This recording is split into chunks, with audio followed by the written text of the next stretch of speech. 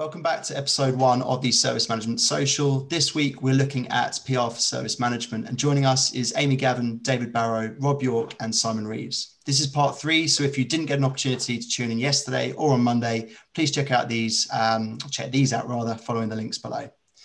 Okay, so moving straight on to it with our next topic, which today is around managing business risk through good service management. So business risks can materialize into loss of business, breaches in security, and potential closure of a business in extreme circumstances. However, a balanced and appropriate maturity of service management can reduce and mitigate these risks. What service level or what levels of service management are required to meet these risks in the coming months and moving into the new year? So let's start with Simon on this one. I love risk. Risk is one of my favorite subjects. So I suppose I flip the question and say, who has KRIs in their IT service management function? So we talked about in episode 2 yesterday, user experience and XLAs. We talked about SLAs. We probably want to talk about underpinning contracts, but not many people talk about KRIs, key risk indicators. And I think they're really, really useful from an ITSM perspective. Predicting risk and managing and mitigating that risk is crucial. So I would suggest we need to truly start looking at effective KRIs and looking at KPIs and SLAs that predict risk in the future. So as an example, is my mean time to resolution on my major incidents meeting its SLA? Yes, tick. However, is the mean time to resolution increasing? And that is implying that the risk profile and the length of the availability is increasing. Is my unauthorized changes, my failed changes in appetite at the moment? Yes, but it's slowly increasing month on month. And that shows that we have loosening controls of our change process. So I'd look to establish some really robust KRIs for each process area and then probably amalgamate it in like some form of critical success factor. That's quite a technical answer, sorry, but I quite like this subject. Yeah. So I suppose with that then specifically, who's your say target audience when you're promoting KRIs? Is it risk managers, security personnel within IT? Is it people on the business side, business continuity people? Is it who essentially would you be promoting KRIs to? Where are you going to get that investment from? So I think it depends on the organizational maturity. So you might have a first line, second line, third line of defense, internal audit, external audit, one of the big 4. But you can use it locally. So you can maintain a risk register and KRIs locally within a team to drive service improvement plans locally. They're not something that need to be published necessarily widely, but I think it really depends on the organization. To your point around the investment, I don't think they need any investment. Truly, really, they're just SLAs represented in a forward-looking posture. And so you're taking SLAs and you're predicting what the future will occur, which is essentially risk management. And do you see, this is kind of a question to you all actually, I mean, do you see the kind of the ownership and governance of those better sat with an individual team within service management, or do you see it better sat with sort of technical teams themselves, kind of managing their own risks and their own KRIs, sort of setting them and also kind of governing themselves against them? Box and hen house comes to mind.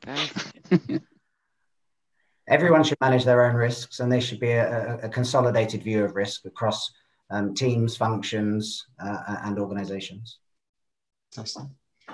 Do you see a difference in, say, KRIs or kind of indicators that allow you to assess risk within financial services being different to in insurance, to different in kind of e-com or whatever else for that matter? I mean, if we look at if we look at retail, Rob, I mean, I suppose looking at Newell again specifically, a very kind of, I wouldn't say disparate setting, but certainly unofficially fairly federated, do say US teams or the business in the US see things differently or risk differently to how perhaps it's seen in the UK?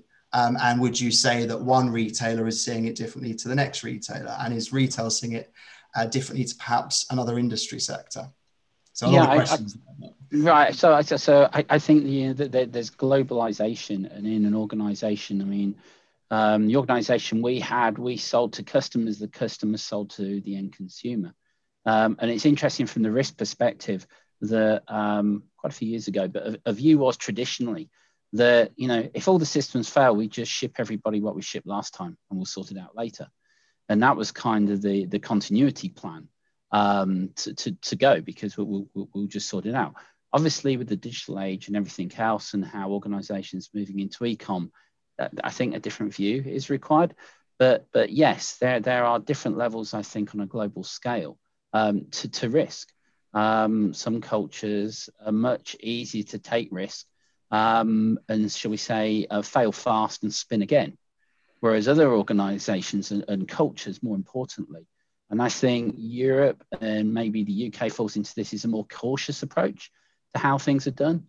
And therefore, from that perspective, is how do you align and how do you take that forward? So I think to Simon's point of having risk KPIs is important, because you bring that back to the business as a whole. And therefore, to get everybody onto that and realizing globalization and everything else, there is an important here on commonality, and risk is important.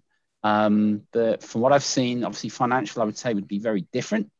But if FMCG, it was almost like we can just keep going and we'll see.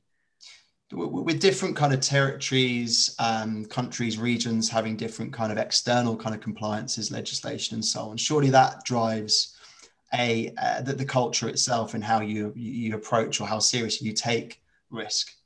Is that a fair point? Yes, because I think I had sort of like governance risk responsibility for compliancy in the EMEA region, and that didn't apply in North America. But then you have such things as the Sarbanes-Oxley situation and Enron and everything else. So there are different levels in organizations of what apply.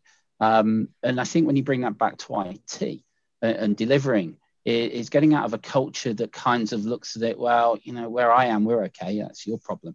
And suddenly we create an us and them within teams from a compliancy perspective. And then, of course, you bring service management to the table, saying we're trying to look at a solution for the organization here that's going to work. And I think, as Amy mentioned on one of the previous podcasts we did, it is therefore aligning this and getting the business to agree we are one. And that used to be one of the mottos, we're one, and within technical teams, so that we have a combined way of working. Otherwise, we all end up disparate situations, disparate solutions, and not my problem comes to mind. And that definitely, I think, as we've already said on the social side, is not the way forward today. Amy, do you see a synergy or a relationship between XLAs and KRIs for your business? Well, that's a difficult one. That is a difficult one. I think I might see a synergy, but whether our end users see a synergy or not is different, because from my consumer and my customer perspective, as long as they're getting the services they need, which is where the XLA comes in, they're really happy. Like you, Simon, I love risk. I find risk really interesting. Risk management is one of my favourite things. So I know I'm a geek, but it's so we do a lot of KRIs. I do a lot of risk reporting within my team, specifically now, but I am trying to push that out to wider teams. And the easiest way I've done that to start with is by making sure when we're doing problem management, like traditional problem management, that we're risk assessing that problem. So before we decide whether we're going to fix it, it's not just about the cost, it's about the risk to the business. What are these risks? How are they, what is the impact if this keeps happening, etc. So it's helping us, and it's bringing this risk management to the forefront of people's minds, which I think is working really well. And it has opened people's eyes to risk. I think, does it have a direct impact on XLAs? Well, potentially, in terms of if we're doing it properly and you're reducing the risk of things happening and you're reducing a risk of a data leak or a finance breach or whatever else, then absolutely. But I think it's very indirect in terms of what the end user perceives. David, have you seen or been in situations where there has been a close alignment, given some of the engagements you've been involved in, and as Amy alluded to there, I suppose, if we use a data breach as an example, doesn't necessarily have to be that, well, where something, business critical has an immediate impact on the people working within that organization due to, press and external pressures or higher kind of inbound calls or whatever else it may be. I mean, have you got examples of where you've seen a close relationship between the two? Yeah, I have two, one old and one fairly new. So the old one was, I once had a role where I had one prevailing target, which was to keep this particular, we'll call it an organization, off the front page of the Daily Mail. And that organization, it's a government organization, government department, basically could not afford for its key service to fail at a key time of the year for self-employed people, because it would end up on the front page of the Daily Mail. So in terms of how that impacted the consumer and the risk, that meant my risk profile and my ability to take risk was low, which meant the ability to innovate was low, which therefore meant the ability to innovate in line with the consumer requirement was also low, and therefore essentially impacted upon their experience. So that's the first time I really saw that. Fast forwarding, I've worked last year for a business that is going from a very much a sort of a B2B to a B2C, but they are heavily influenced by legislation and competition. And going back to earlier points, their legislation changes depending on where they are in the world, based on their product. So therefore, they have to take appropriate risk within those regions. Consumers have certain wants and requirements, but again, they're not necessarily able to innovate in line with the rest of the world because legislation stops them from doing so. And that's a risk. Another risk for a business that's going B2C is competition. So if a new business comes in and is able to steamroller into your sector and has a much less risk-averse approach and is able in their mind to innovate, they can take your business. So when you're looking at risk, you need to understand your environment, and that extends to legislation, competition, and your partners, as an example. And those three things, going back to Amy's point, would probably make no sense to those whose experience you're measuring, but how you adapt to those things can improve or reduce that experience. Yeah. And I think in one of the earlier podcasts, Simon said, the business and the consumers don't really care how we organize ourselves, and they don't, and he's correct. But those elements can materially impact how we're able to organize ourselves and innovate, and therefore will impact on the consumer, hopefully in the positive manner, but it can easily go the other way. And just taking that, David, one of the things I think through effective risk management is it could be a great opportunity to sell your organization, to be able to work with other organizations. So many businesses won't consume services now unless you're ISO 27001 accredited. Yes. And that in itself is a business enabler. So through effective security risk management, you're enabling a kind of greater opportunity to market. I think one of the other things we've not really mentioned is about how we pass risk out of the internal organization to partnering. So partnering is a form of risk management. You're reducing and potentially increasing your risk through partnering and outsourcing.